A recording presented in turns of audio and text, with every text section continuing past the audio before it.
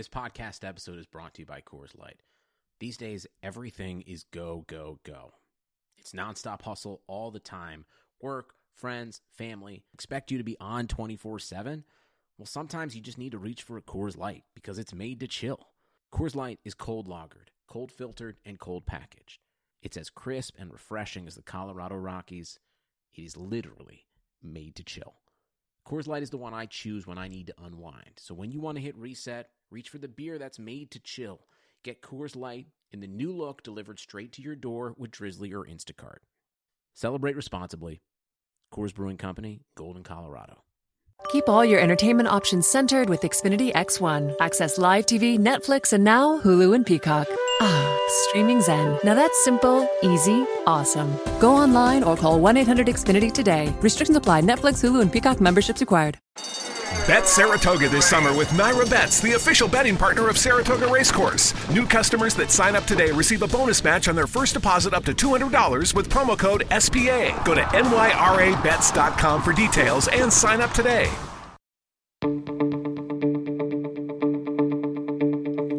This is the Cubs-related podcast presented by CubsInsider.com. My name is Corey. I am joined, as always, by Brendan. And we are coming to you on a Wednesday evening. You're probably hearing this on Thursday morning. Brendan and I certainly hope that whatever holiday you celebrate, as we are coming off of Christmas, was a good one, and you were able to enjoy it and have some time with family or friends or whatever you wanted to do, but we hope it was good as we head towards the new year here. And the Cubs still haven't really done much, Brendan, unless, and Brendan's a little weird, so it's possible that he had signing Kendall Graveman. I like that move. I don't have a problem with it either, but I don't think that we all went into the offseason with Daniel Descalso and Kendall Graveman at the top of our wish list, so to speak, but we'll touch on that in a little bit, a similar signing to the Drew Smyly deal that we talked about last offseason. We will update on the Bryce Harper saga. It's still going, folks, and I would imagine that until we are through New Year's Eve and New Year's Day, I think it's still going to be going, if not much longer than that. We'll see.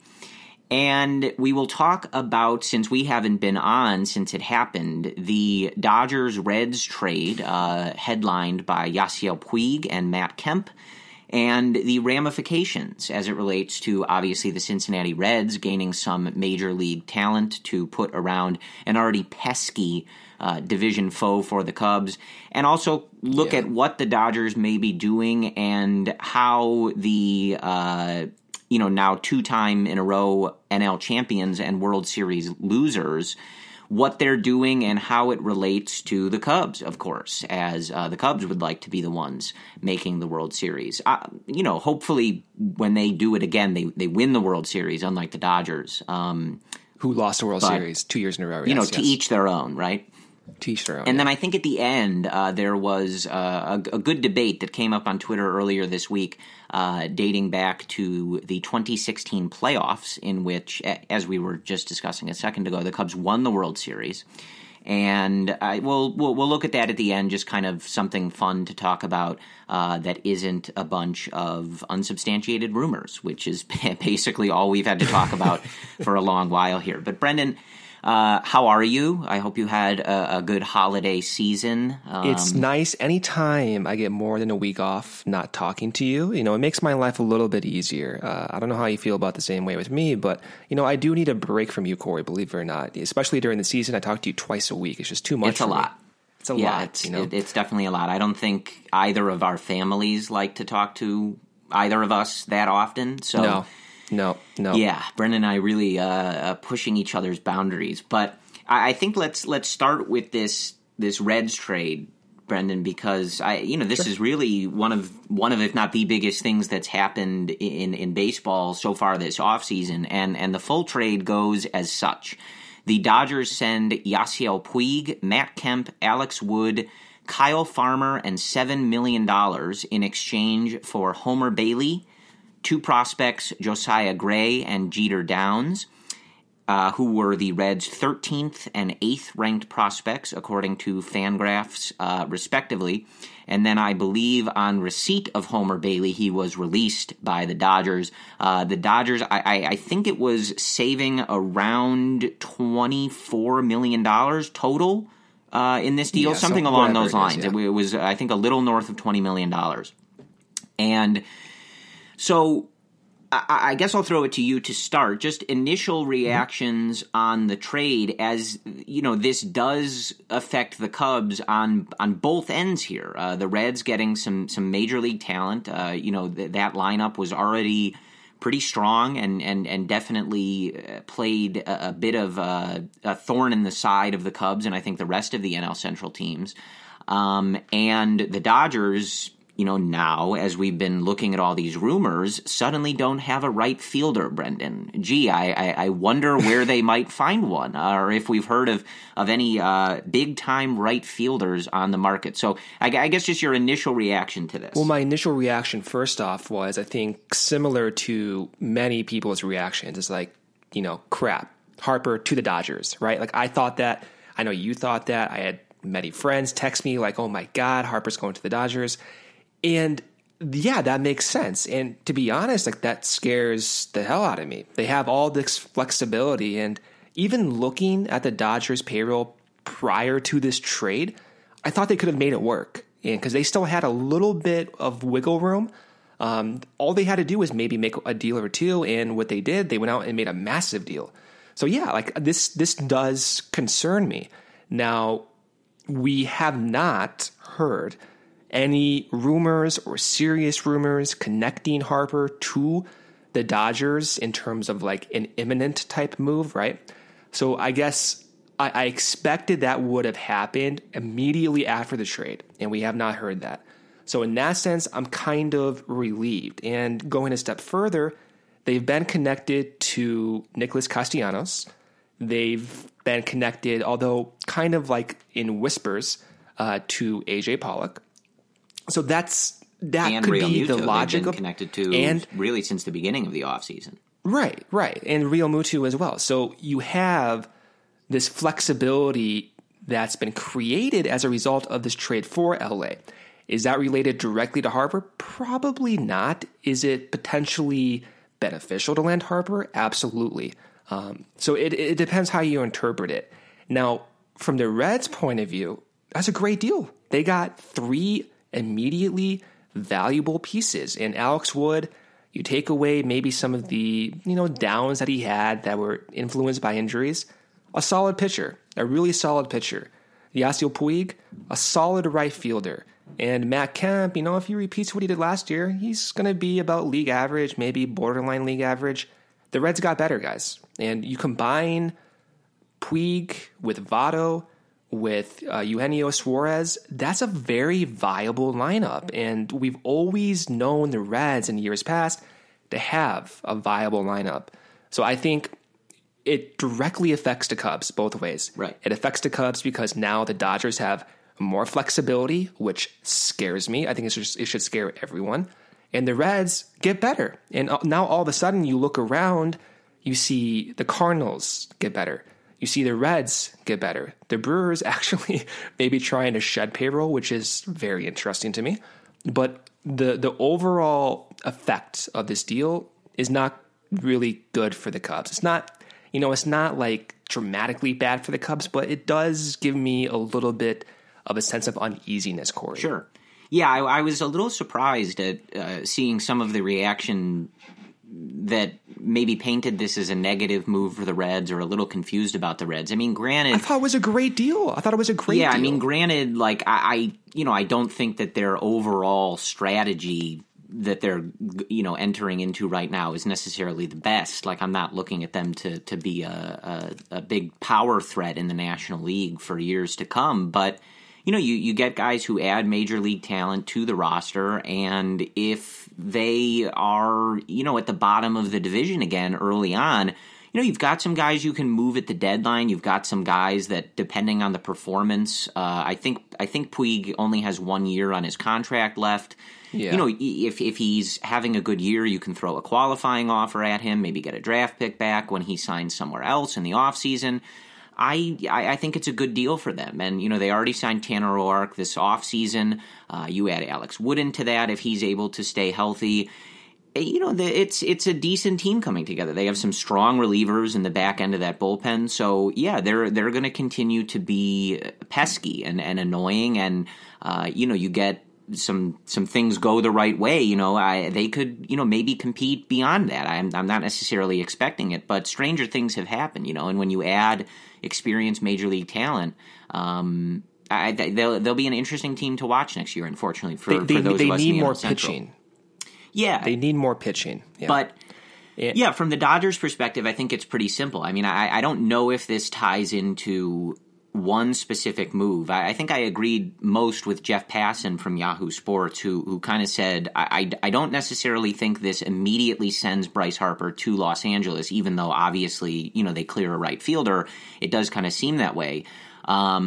That was your reaction, though, too. That was my initial reaction, but as I kind of read about it, I think I agreed more with Passan's take, which was basically right now for the Dodgers, the name of the game for them is payroll flexibility. It doesn't necessarily have to mean X, Y, or Z is going to happen right away, but it gives them options. If they want to explore a trade for Corey Kluber or JT Realmuto, or if they want to sign Bryce Harper, whatever, moving money around gives them the ability to look into everything. So I think that's the key for them. And also I would caution that while they may be looking at other outfielders such as Castellanos and AJ Pollock, they do have a lot of young talent on that Dodger team. The Dodgers are obviously, as we've seen how it has played out over the last few years, are similar to the Cubs in a lot of ways, especially in the sense that they have a lot of young talent that you can't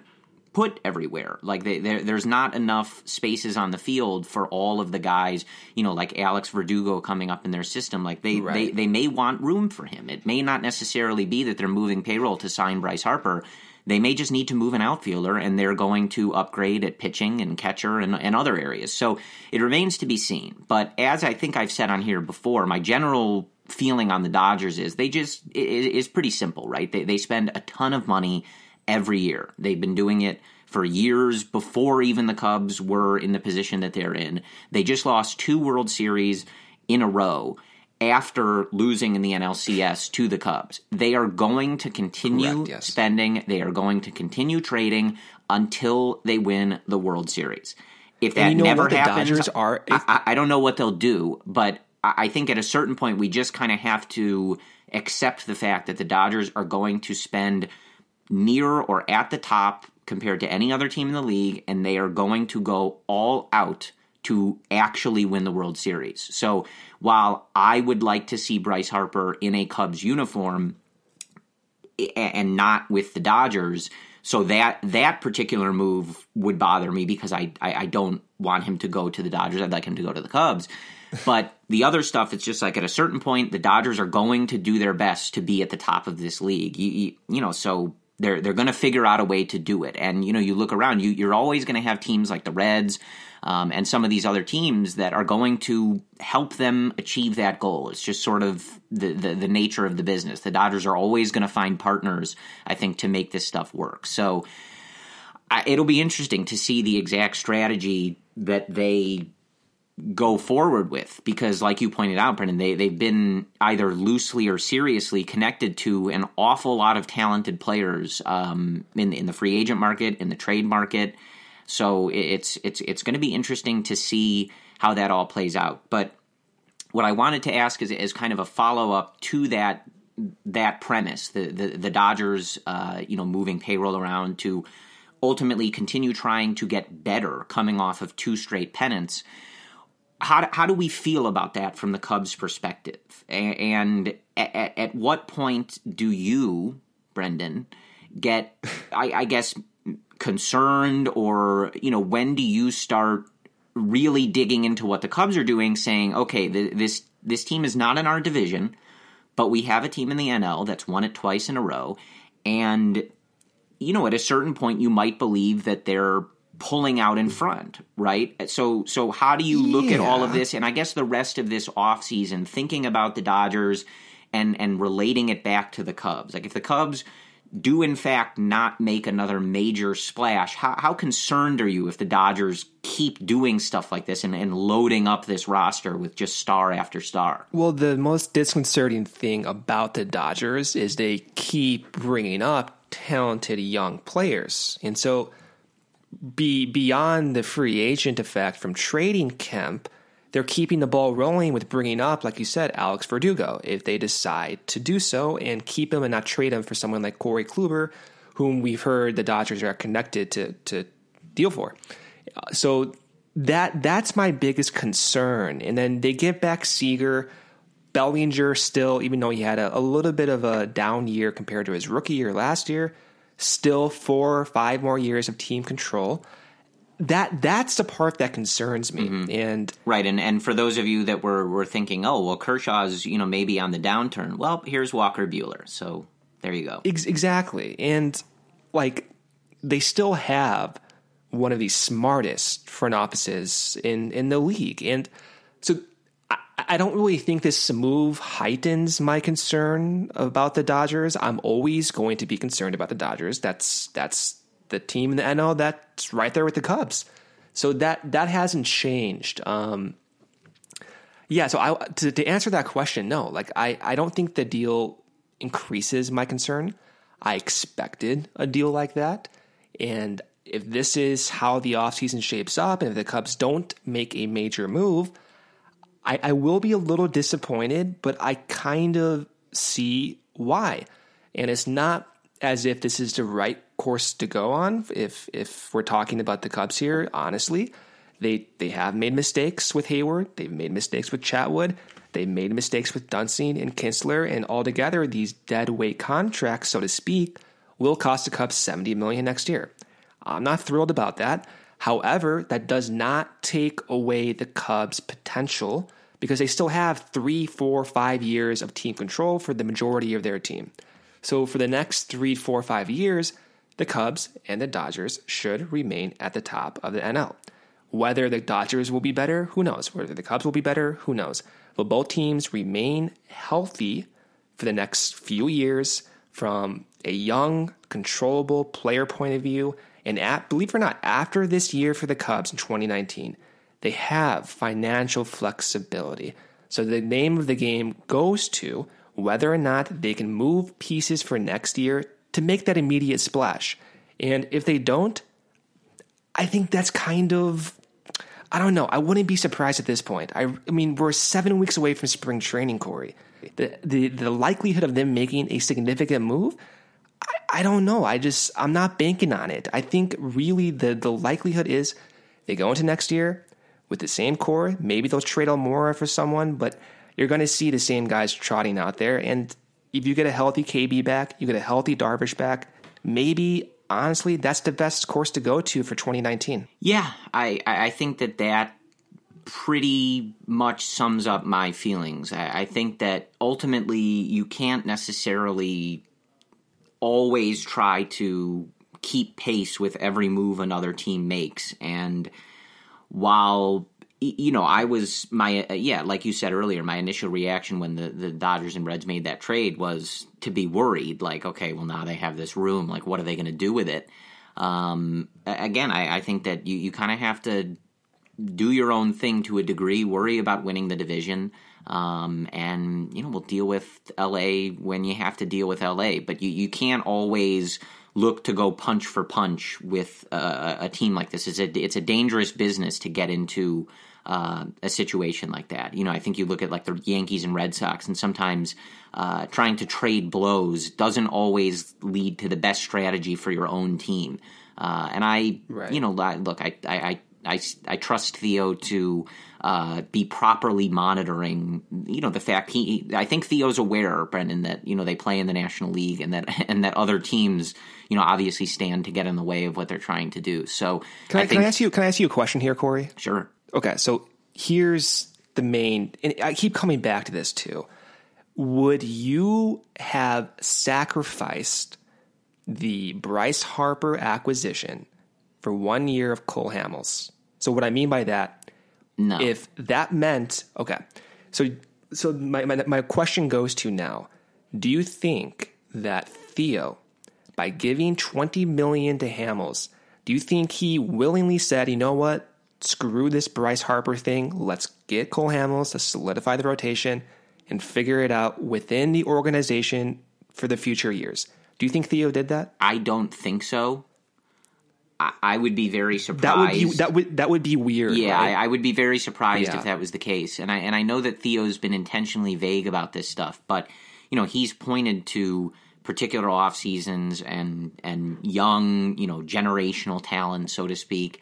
Not necessarily meaning Manny Machado or Bryce Harper, but you get that. I feel like that would be a weird decision. And I mean, even looking at the rotation, I think just from a baseball perspective, that's a weird decision. I think that if the Cubs didn't sign Cole Hamels, I wouldn't feel as good about the rotation. But if you swap Hamels for Montgomery, I'm not looking at the rotation thinking it's a disaster. I think it's fine. It's the same as it was when we went into the last offseason. I think it's fine. Well, I don't know. I guess I'm saying I think if that indeed was the case, I think that's a very strange decision. I think that a very significant change to the offense is much more important to this team than adding Cole Hamels back to the rotation. And I'm glad they added Hamels, and I feel good about the rotation. But I think if that were the trade-off, I would find that very odd for a number of reasons. Well, so the reason I'm asking that too as well is Evan Altman's report. By the way, Evan Altman, chief writer at CubsInsider.com, he reported that the Cubs' financial limitations may not be directly towards the 2019 luxury tax, as we all assumed. Maybe that's extending beyond 2019. And so I guess it's possible that you extend Hamels for 1 year. That doesn't really affect your ability to, I guess, like that doesn't really have a bearing on Bryce Harper, because if you're financially restricted in 2020, 2021, then yeah, whatever. Go bring in Cole Hamels, try to compete for 2019 and figure it out. Maybe that move is not directly related. Do you kind of see where I'm getting at this? Maybe the Cubs' financial restrictions, if they end up being actual restrictions, it's to be determined based on these reports. Maybe that has no bearing on the Cole Hamels thing. Maybe it's like, you know what? They're restricted. Regardless of whether or not they sign Cole Hamels for 1 year, they will not be able to afford Harper for 2020, 2021, 2022. If that's the case, that sucks. Like that truly absolutely does suck. But I don't think that we live in a world where Theo knowingly said, you know what, if I sign Hamels, I can't sign Harper. I don't think that happened. That's what I'm saying. Again, the kind of as I said at the outset, we're still in this off season where some stuff has happened throughout the MLB, but we still have a lot of unresolved situations as it relates, especially to the free agent market. And we still don't really know what is going on with the Chicago Cubs. We've heard all sorts of things about the budget stuff, the TV deal, etc. And we're still operating kind of in the dark here. It really seems to depend who you talk to and when you talk to them. Because especially as it relates to Bryce Harper, as the time goes on, the longer he doesn't sign, the more confident I feel that the Cubs have a chance. Simply because, especially with all these reports too. I mean, because now we're getting more and more reports that they asked. There was the report that the Cubs had asked Bryce Harper and Boris to circle back with them if they did find that they were getting ready to sign a deal with someone else.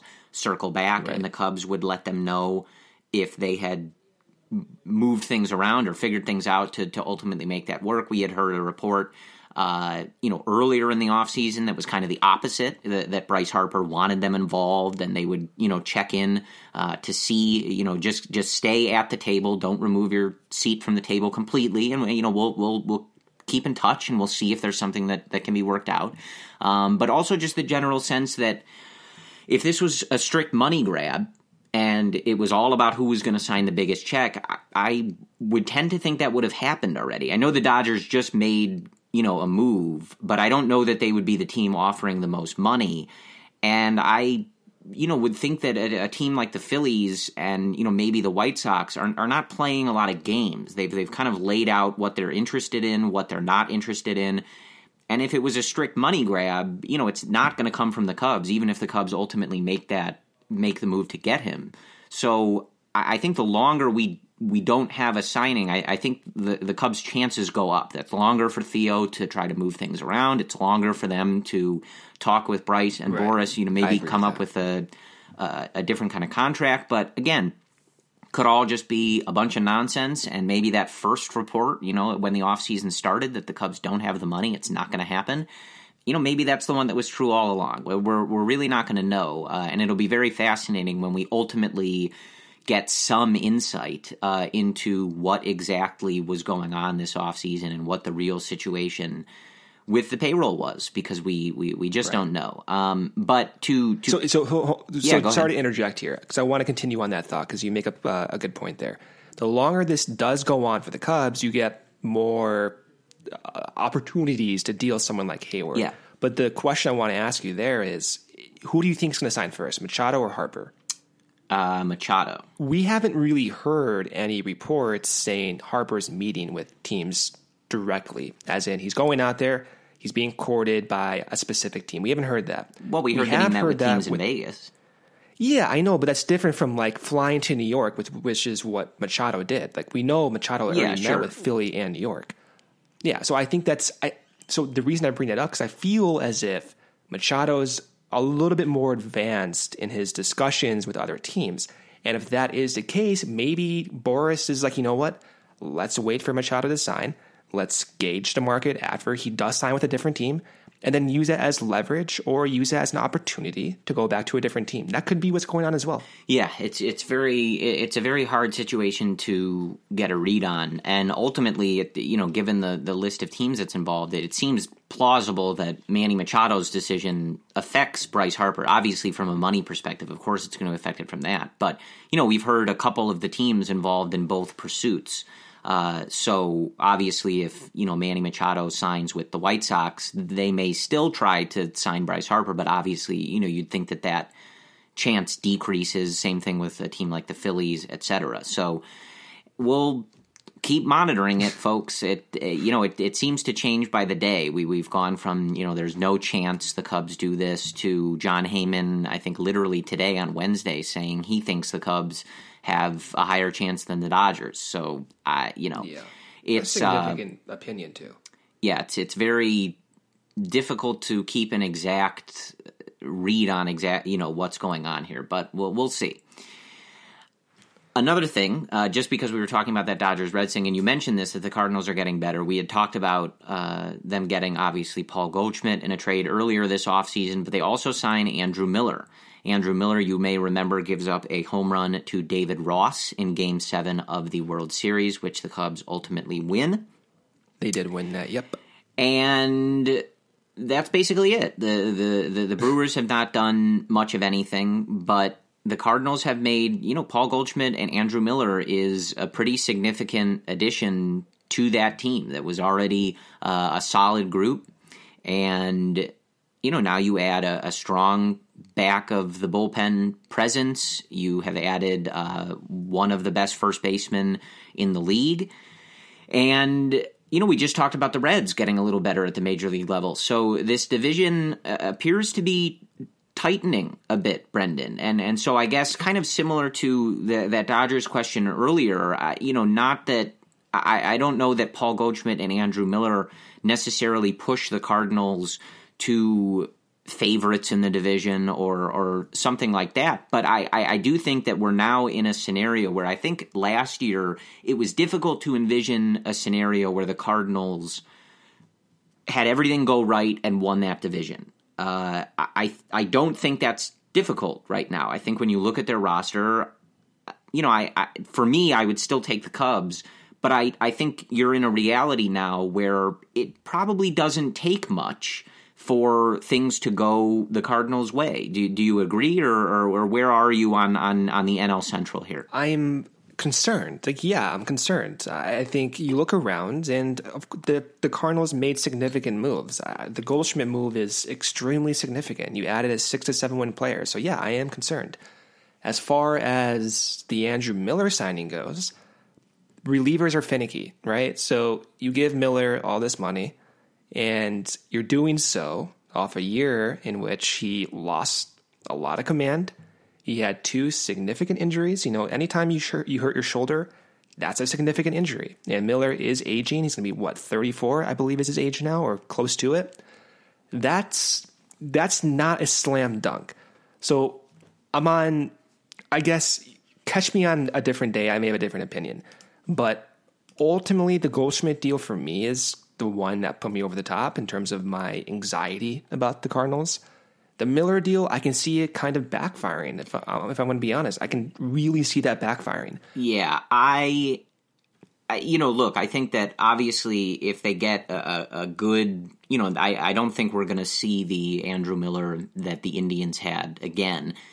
But yeah. I think shoring up the bullpen, if he is able to give them a good season, I think it's a good deal for them, and would be a significant help. But I'm glad that the Cubs didn't do it. I know that they had not necessarily been significant reports that end. But I think I've said on here before that in this particular offseason, I know the Cubs need perhaps some help in that bullpen. But this is not a deal I want the Cubs signing. We're literally in an offseason where we're kind of nitpicking past moves and how, well, not really nitpicking, but criticizing past moves.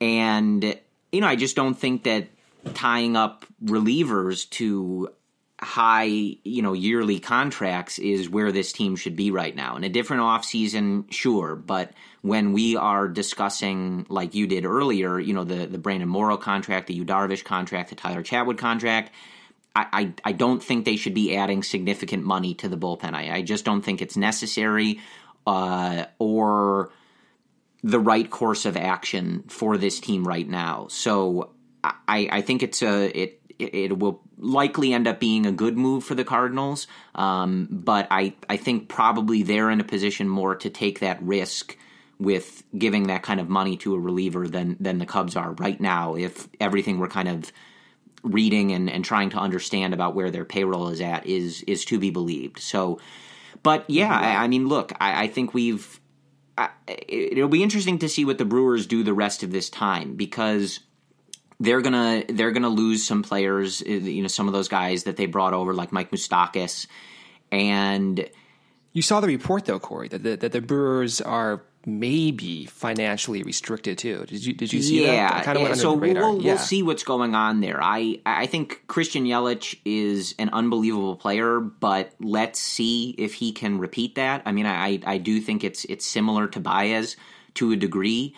I disagree there. I think Yelich can repeat that. Yelich is one of the most predictable bats in the league. He has high contact. He has great plate discipline, good power. So I kind of disagree with that there. I think he has a higher likelihood of repeating that. Well, I didn't mean to compare them directly. I just meant that you got 2 MVP-level seasons from those guys. Okay. Yeah, let's just see if, because I think at a certain point, Yelich's home run per fly ball rate was literally 50%. Let's just see if they're able to get it exactly. And really the only reason I say that, again, not necessarily comparing them directly, but the division was decided by a game. So if either one of those guys is slightly worse, the division perhaps goes a different way. So all I'm saying is let's see if he's able to put the team on his back as much if they don't make other changes to the roster and, certain guys don't come back.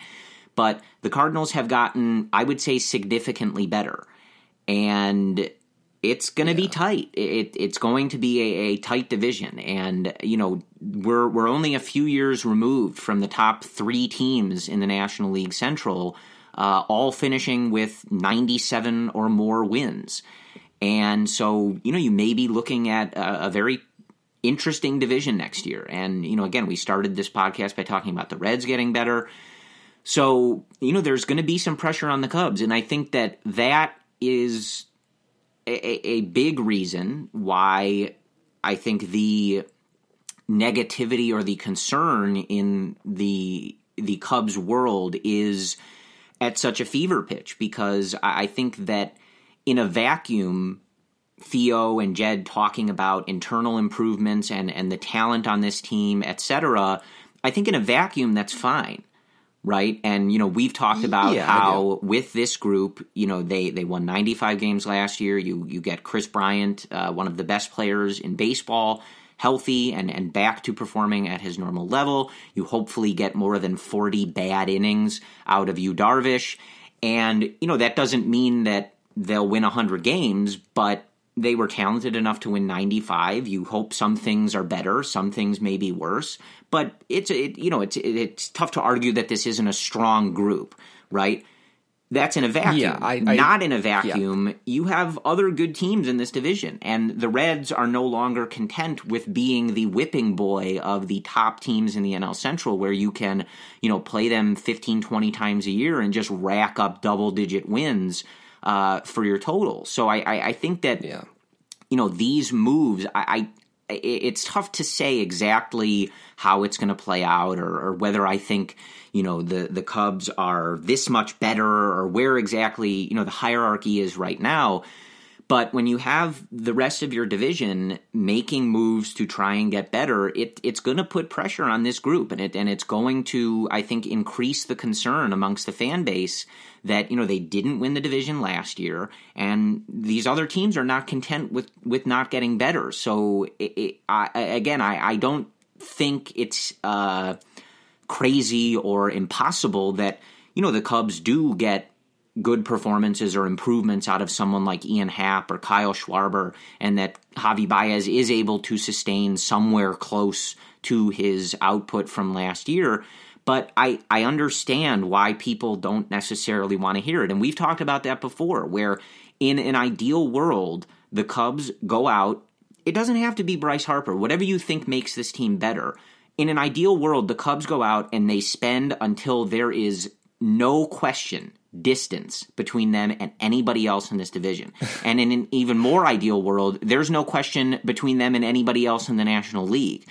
But that's not what's happening. And again, we can complain and freak out about, the Ricketts family not spending enough money, or did Theo mess up past contracts, et cetera, et cetera.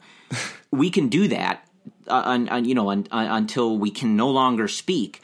But right now, that doesn't change that this is what they're doing. This is kind of the situation that they're in, and they may not make that move that provides that significant distance. So, I think it's going to continue to be a very interesting offseason, and ultimately it will be an interesting regular season, because I think as it stands right now, you have at least two teams in the NL Central that, no questions asked, have gotten better. They are better teams than the ones that the Cubs played in 2018. And I don't think, I think whether the Cubs did or not remains to be seen. Because, again, you are getting Chris Bryant back. You are hopefully getting Yu Darvish back.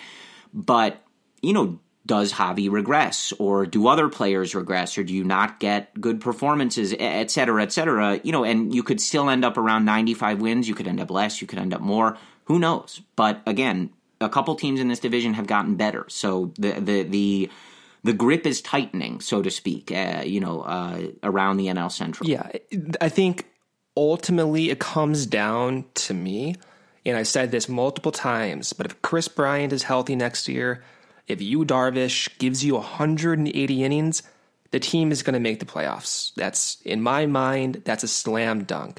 And that's assuming nothing significant happens to Rizzo. Rizzo is one of the most consistent players year in, year out, just like Goldschmidt. So altogether, if KB is healthy, Rizzo doesn't have a significant issue, even if Javi is like a 3 to 4 win player and you get back a healthy Yu Darvish, that should be enough. And, we look back at some of these deals over the past few years. We didn't have an issue with Hayward when he was signed. Mm-hmm. We liked it. $24 million a year. Yeah, sign me up. Absolutely. You look at the Chatwood deal, $13 million a year for Chatwood, who throws 98 or not 98, like 95 with all that spin movement. Sign me up. Same thing with Darvish, $21 million a year. Absolutely, that's a steal. So you can see the logic when the deals were made. And baseball sucks, man. This is what happens sometimes. Sometimes your young guys don't develop on a linear basis like you expect. Sometimes your free agent acquisitions get injured or they regress for some unpredictable reason. That is baseball. On the other side, though, baseball can actually go the other way, and you can get somewhat lucky. And what I mean by that is, I'm going to admit right now, personally, I did not expect Javi to do that last year. And if you expected Javi to finish second in MVP voting, like, I want to be taking whatever you're taking. That just, in my mind, never was a likelihood. I knew it was a possibility. You knew it was a possibility. Everyone did, right? The ceiling was high, but you never actually expected that was going to happen in 2018. So I guess the point I'm making is baseball is very weird. And if we're going to pinpoint a reason why we are thinking this way right now, Theo's tone at the end of the press conference after the Cubs lost that wildcard game kind of made fans expect more dramatic moves. Yeah. And that's perfectly, I think, look, I expected that too. And whether or not you agree with Theo's tone and what he said is a different story, but Theo did take the podium and he said, the offense is broken. He said it's time to evaluate with production, not talent. And in my mind, that meant, okay, goodbye Happ, goodbye Almora, possibly goodbye Schwarber. So I can see that thought process. Now, I kind of disagree with that tone. I really don't think Theo should have done that. That's a different discussion. Well, not if he wasn't going to make some minor issue, moves. I think. Yeah, and I think I don't want to like say, oh, Theo was wrong here or whatever, because ultimately there's no right or wrong in terms of talking to the media like that. But when you say those things, expect the media to follow up on that. And over the past year or two, Joe Madden and Theo have been a little bit more, freewheeling with the media, and this is what you get. Yeah. So if you're going to say this, expect it to come back. And I think that's what's happening now. And I do fear that could be an issue going into opening day if no moves are made. Yeah, 100%. I do think that feeds into it. Again, I mean, I think you can go back to our podcast after Theo gave that press conference. I would have told you I was 100% sure there was some major shakeup coming to this team, just based on what he said. Everyone did. Yeah, I do think that did set the tone for the offseason, and, ultimately he is responsible for what he said. So he did sort of set an expectation. The last thing I'll say, just on this general, everybody in the NL is getting better, how do we feel about this, or, et cetera. The only thing I would say is I think that there is some of the tone is far too negative.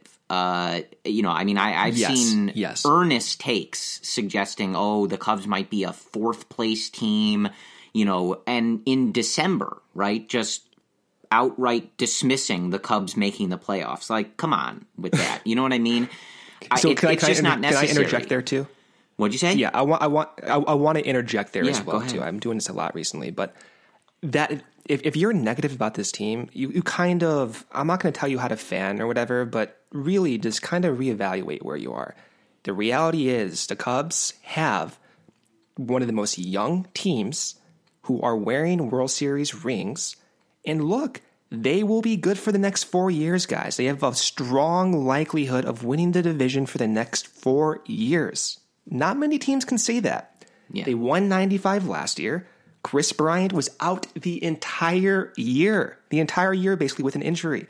So you kind of have to reevaluate things. And this is where I think Theo may have potentially made a mistake, because you kind of validate everyone's concerns to a degree. Some of the concerns are kind of out there. Yeah.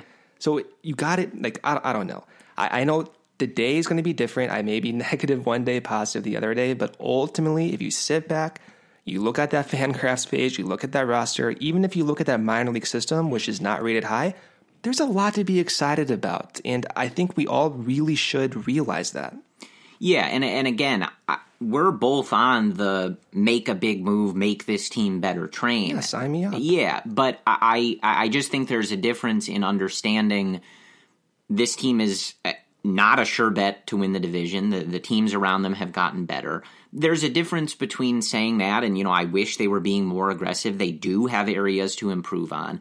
But I think in December, while the offseason isn't over and coming off of a 95-win year, I just don't think it's necessary to be dismissed. You're just reading from people whose opinions I respect, just dismissing the Cubs making the playoffs or bookmarking them for a fourth place or worse finish. I just think that's crazy. And again, we're not sitting here saying, well, you just add Chris Bryant to the 95 wins, right? So they'll win 100 or 101. No, we're not saying but that. If Baez isn't exactly how he was last year, or the someone in the rotation isn't as good, Chris Bryant is going to make up for at least some of that. That's the point. Is that this team with a 2-win Chris Bryant had enough talent in it and enough go their way to win 95 games. So even if some stuff doesn't go their way, hopefully Chris Bryant makes up for that. Hopefully Yu Darvish can make up for some of that, right? Or having Cole Hamels for the whole season can make up for some of that.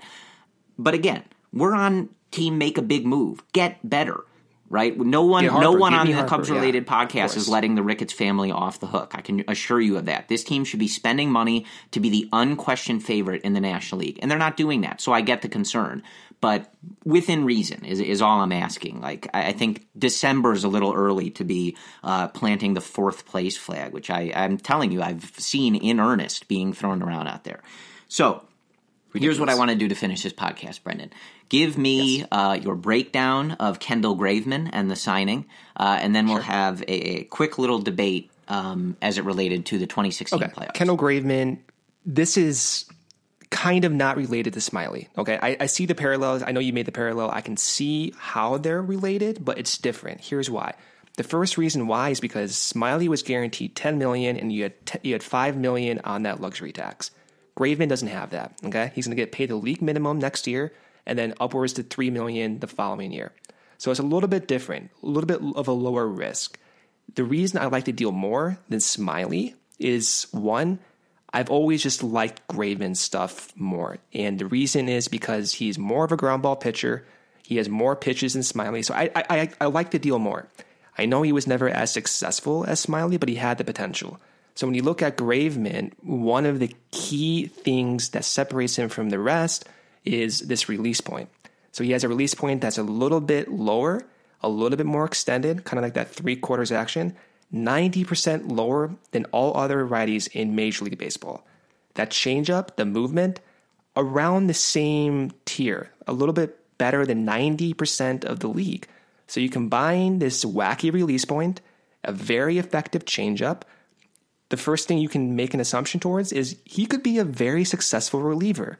Now, for him to be a successful starter, probably needs to add a third pitch, and that's where Hottovy maybe will come in. Ultimately, am I expecting much from Graveman? No. He has Tommy John. You never know what's going to happen. Now, will I be surprised if he has a lot of success? Absolutely not. I think the peripherals are very encouraging, still young, a lot of ground balls, a lot of good movement on that changeup. I can see it working. So overall, I love the deal. I like it more than Smiley because of all those reasons. And by 2020, if he comes back healthy, you're looking at a very viable arm, kind of like that Mike Montgomery thing. And he has 3 years of control. That's the other difference from Smiley. So you're looking like at a swing starter reliever that can complement Mike Montgomery. And for that price, sign me up. So I think it's a great deal. Yeah, so the only thing I'll add is just to sort of clarify his situation. He did have Tommy John in July, so he is... I only said similar to Smiley in that we're entering the season where the notion is basically the same. He most likely will not have an effect on 2019 unless his rehab is just super accelerated and just goes really well. So this is more than likely a move geared toward 2020 or beyond. But yeah, I mean, I don't have any problem with moves like this. And I think one thing to keep in mind in an offseason where, as we just discussed, we're hoping for some more, this move has nothing to do with anything like that. This is not a move where it's like, well, they can't sign Bryce Harper. This is all we can afford. That's not what it is. Teams make minor moves like this and take risks or place bets basically on players like this all the time, whether they're spending a lot of money or no money. This move has nothing to do with their payroll or their budget or anything like that. This is adding interesting chips into your overall system and hoping it can pay off at some point. That's it. So Yep, that's it. That's basically it. So let's finish this. And as we head toward the new year, kind of wanted to at least talk about something that was not this off season or budget or Bryce Harper related. And I saw this debate kind of starting on Matt Clapp's Twitter feed. I think we've mentioned him before at the Blog Finds, one of the best, in my opinion, follows for Cubs Absolutely. Twitter. Yep. And the debate was this. He had responded to the video of Miguel Montero's grand slam in Game 1 of the 2016 National League Championship Series. Again, as just a quick reminder, the Cubs would win that series against the Dodgers to win the pennant. And the question was basically, was that the biggest home run in that playoff? In those playoffs, I don't know what word would have come after that. In those playoffs, most significant homer of that playoff run. Yeah, and no other rules on the conversation, right? I don't want you to go and look it up by like win probability added or anything like that. But I think it was an interesting debate as to what do you think? And again, there's no right answer on this, but I thought it was a fun thing because I think some immediately come to mind. And I think the ones that, for me, Brendan, jump out immediately, the first one that I considered, right, where I was like, is it the Montero one or is it this one, is Chris Bryant's home run in Game 5 of the World Series to tie the game at 1. That's the first one that comes to my mind. But I think there's definitely other arguments in play. I think that Javi's home run in Game 1 of the NLDS off of Johnny Cueto, a game that the Cubs win 1-0, is obviously a big deal because that's only a 5-game series, right? And who knows how the rest of that game goes if that ball doesn't get out. I think there's 3 home runs in Game 7 of the World Series. I think Dexter Fowler's home run is certainly in the conversation. I think David Ross's home run coming after the Indians had just grabbed 2 runs. I think that is obviously in the conversation. So I just thought this was a very interesting thought because the Miguel Montero Grand Slam is such a defining moment of those playoffs. And, similarly to that thought I had on Baez, if that homer doesn't go, right, I think the context around that is a lot scarier than any other situation, save maybe Bryant not hitting that home run. But that, that's a 1-0 game. Who knows how that plays out? But if that Montero Grand Slam doesn't get out, right, say he strikes out, say Joe Blanton decides not to throw another slider for some insane reason right over the middle of the plate. Thank you, Joe Blanton. We'll always be thankful to Joe Blanton for that decision. If, that's potentially maybe LA taking a 1-0 lead in Chicago with Kershaw in Game 2 and then going to LA for 3 games. So that's a very scary situation to think about, and one that we are afforded the opportunity to think about, Brendan, because the Cubs did win that series. They did win the World Series, and so we don't have to be really scared about these types of scenarios, right? Yeah. But I guess what was your – I'll I think make a definitive choice by the end of this little debate, but what is your maybe initial – thought on this? Oh man, it's so hard to pick, Corey. I mean, I think even trying to pick right now out loud is difficult. I gotta say, I think the most memorable will be the Montero homer. I think the context, the first game at Wrigley, the NLCS, it was a turning point. But if we're going to look at the most influential homer, I got to go with KB's Game 5 shot. And the reason being is because I was borderline about to go into a deep bout of depression there if they did not win that game. And you look at that bullpen at the time in Cleveland, they were about to get Andrew Miller warmed up. We were about to go down those 4 or 5 inning stretches of just high leverage relievers. Right. If KB does not hit that homer, we're not maybe even sitting here doing this podcast. Let's be honest here, okay? So I think ultimately that KB homer was the most significant. Now, the most memorable homer, you got to give that to Montero, man. You have such great videos. You were there personally, so you can experience and give your experience about that. And then to follow that up with Fowler's back-to-back shot, I mean, come on, that's it right there.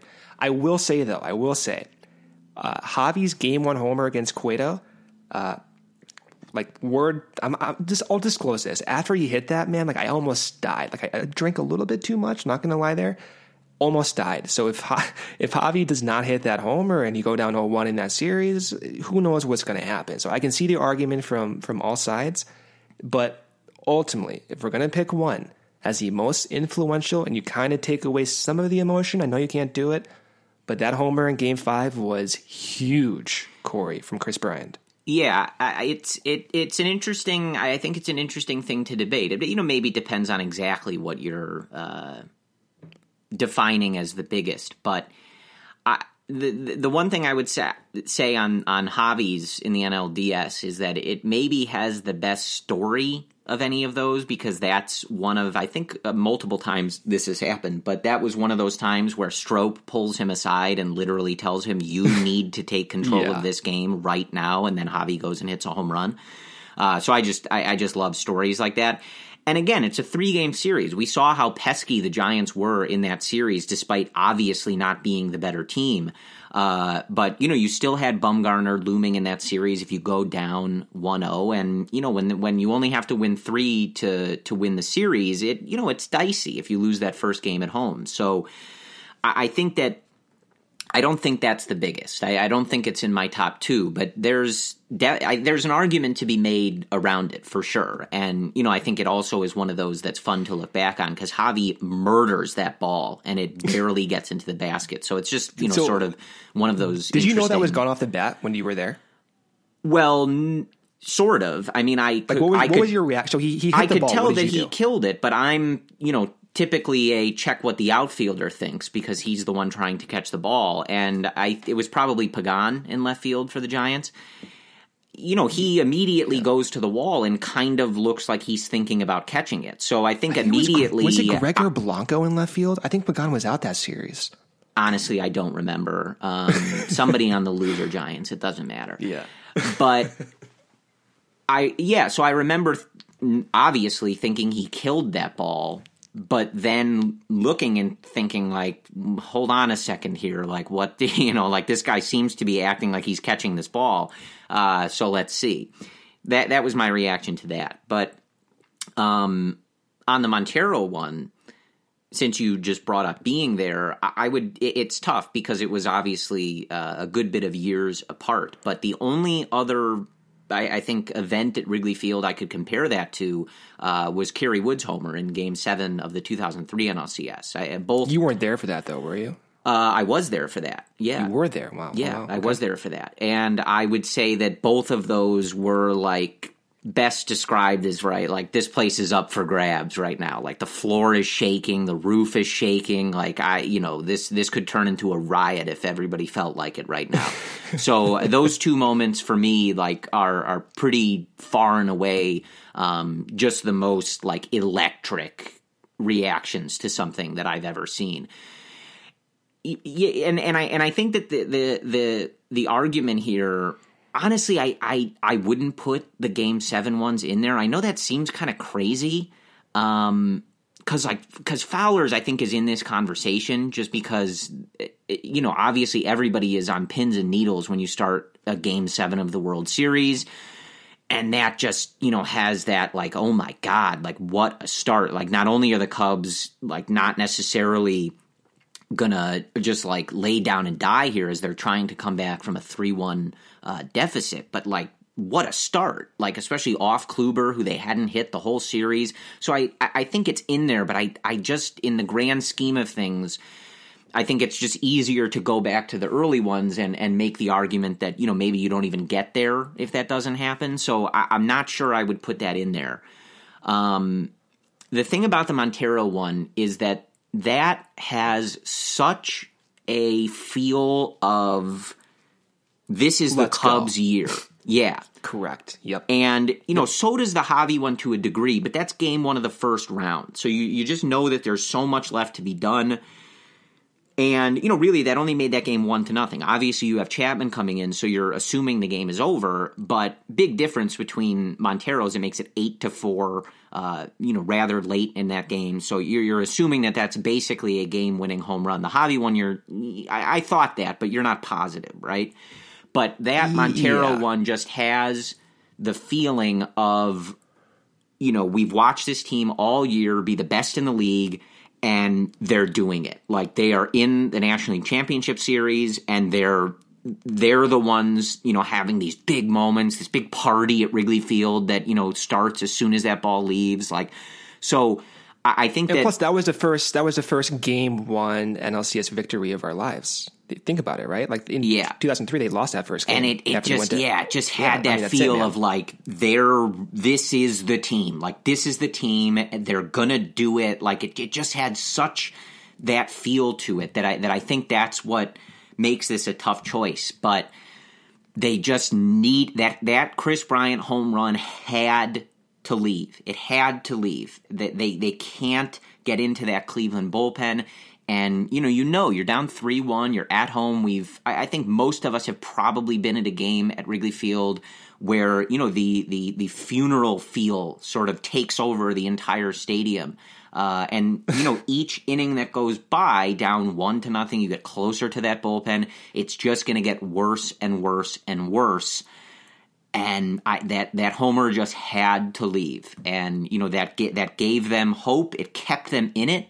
And, we all saw how that played out. So it's a tough argument. But I think that I do tend to lead towards that Chris Bryant one. But there's just such a strong argument for that moment of Montero's, because I really think that was probably the moment of those playoffs where it really was just cemented. Like the Cubs are here. They were the best team all year, and this is the group that's going to do it. It really encapsulated that whole feeling. And also what's underrated too, and maybe you mentioned it and I just missed it, but KB's game 6 homer in the first inning. You go to Cleveland. Sure. Yeah, man, you go to Cleveland, you're, the first 2 batters get mowed down. Cleveland's a hot environment, and then boom, KB literally blasts one, probably one of his highest hit homers of his career, if I had to imagine it. And he puts him on board. Next thing you know, the Cubs don't look back. And I think that one is underrated. I don't think it's as important as, Miggy's homer or whatever. I mean, they're all important, but we haven't mentioned every homer. I mean, I think there's certainly an argument, when you're looking back at everything in those playoffs, to be made for multiple Addison Russell home runs. I think that the grand slam is a big deal. I mean, because that just sort of cements that game 6. Game 5 in LA. It probably should have given Aroldis Chapman some extra rest, but we're not going to relitigate that here right now. I think against the Dodgers, his home run certainly, you could make the argument, but I don't think it really cracks that top tier of sort of playoff defining moments like it was. It's interesting to go back and think about all that, because one thing it reminds me of is how interesting it is that we don't really remember Chris Bryant's game-tying home run in, game 3 in San Francisco? In the Bumgarner game. I mean, that almost, that almost could have been the home run of the series, because he gives them a chance to come back and win that game. Barely gets out, too. You could...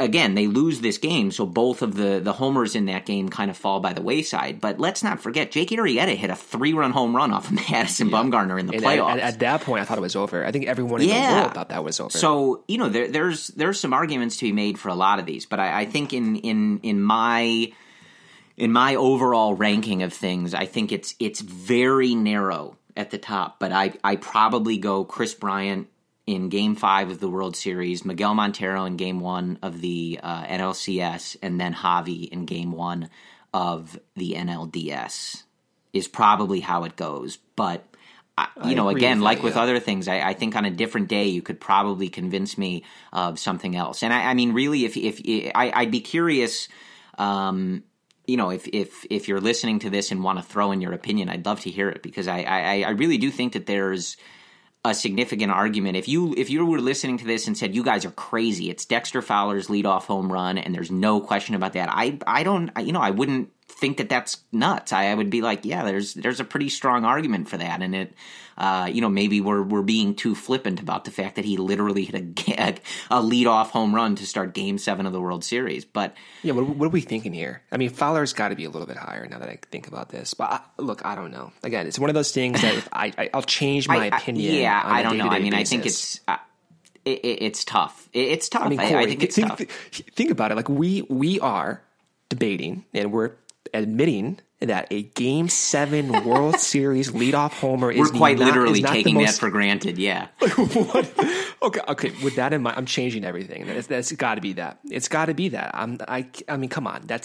We grew up hoping for a moment like that, and now we're gonna be like, oh, it's not the best. I think that the Bryant homer in Game 5, even more than the other ones, I think is the home run that I look at and I go, if that one doesn't get out, none of this happens.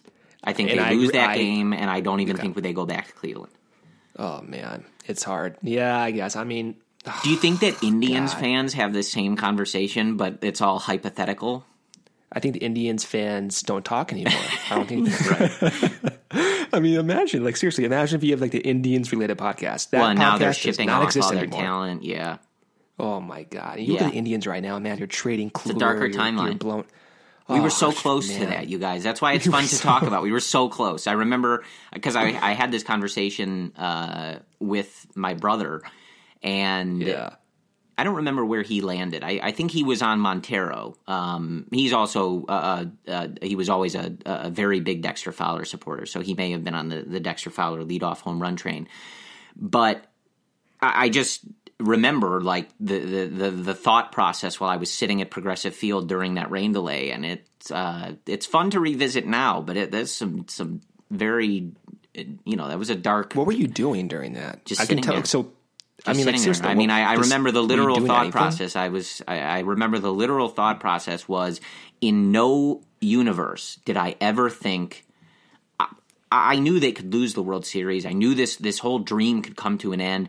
I never thought it could be any worse than what we've seen before.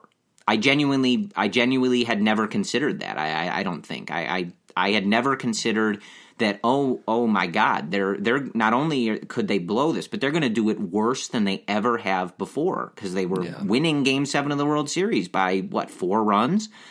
I never considered that. So during the rain delay, I'm thinking, I can't believe that just happened. I can't believe that this will be the worst one, even of the ones before this. I just had never thought about that. So I genuinely questioned whether I could do this again. For the first 100%. Like, what do you do the next day? Oh, well, spring training's in a couple months. Like, that's crazy. Yeah, I genuinely questioned, can I do this again? And I mean, significant that you and I spend too much time watching this team, talking about this team, and so for me to say that, it's significant. Yeah, and like the problem is, if I did not go into work that day for a particular reason, there is a strong likelihood I would not have been able to sustain that current position. Let's put it that way. So I was, during that rain delay, thinking to myself, "Oh my God, forget it. I'm done. I'm not going into work. I'm not doing this. I can't do it." Right. It really would have put me out, guys, if they lost that game. And so, thank God for Schwarber. Thank God for Amora tagging up. Thank God for Zobrist, everyone, because that quite literally could have changed the trajectory of, I hate to say it, but a lot of the stuff that happened after that. And because it always seems to not come up in these conversations, but lest we forget that the technical game-winning hit is also by Miguel Montero, not Ben Zobrist. Yeah. So always like to make sure that gets in there. And then Hayward follows up, striking out with the bases loaded. Like, of all times to strike out, you're striking out with the bases loaded. You're hitting choppers like Rafael Nadal the entire year. You can't make contact right there. Yeah. Give me a break. That's a different story, but whatever. But instead of living in that dark reality we all considered, we are here 2 years later talking about which home run was the most important to the Cubs winning the World Series. So it seems as though Brendan has worked himself here into Dexter Fowler's leadoff home run being his choice. I'm going to stick with Chris Bryant in Game 5.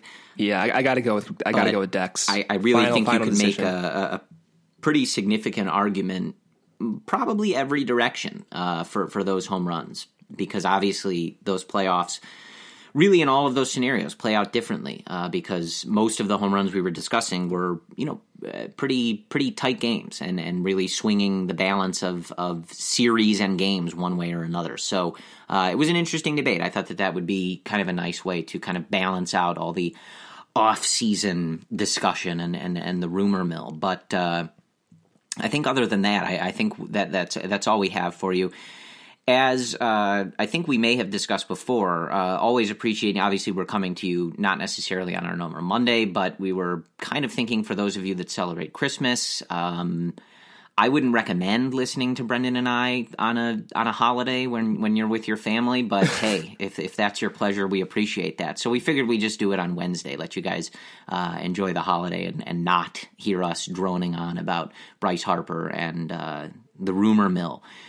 But I think we're going to try to record on Sunday so that you can get that New Year's Eve and New Year's started right with exactly what I just said would have ruined your holiday. But again, that'll be up to you. And as always, we don't know how all of this is going to play out. If we have to get on earlier or again shortly after, we will figure that out. But I think for now we're going to try to be back on that every Monday schedule.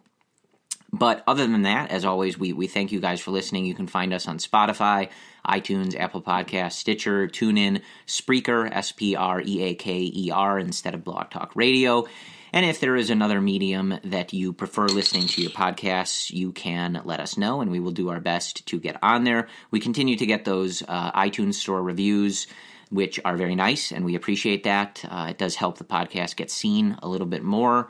But other than that, I think that's all we have for you. Again, I hope you guys had a good holiday season, whichever you celebrate, and I think we'll talk to you around the new year, but if we don't, or you don't listen, or however it goes, we hope you guys had a good 2018 and a good 2019, and we will continue to talk about the Chicago Cubs with you, and as always, we thank you guys for giving us the opportunity to do that. So until then, we will talk to you guys soon. We thank you guys for listening, and whether they are playing or not, as always, go Cubs.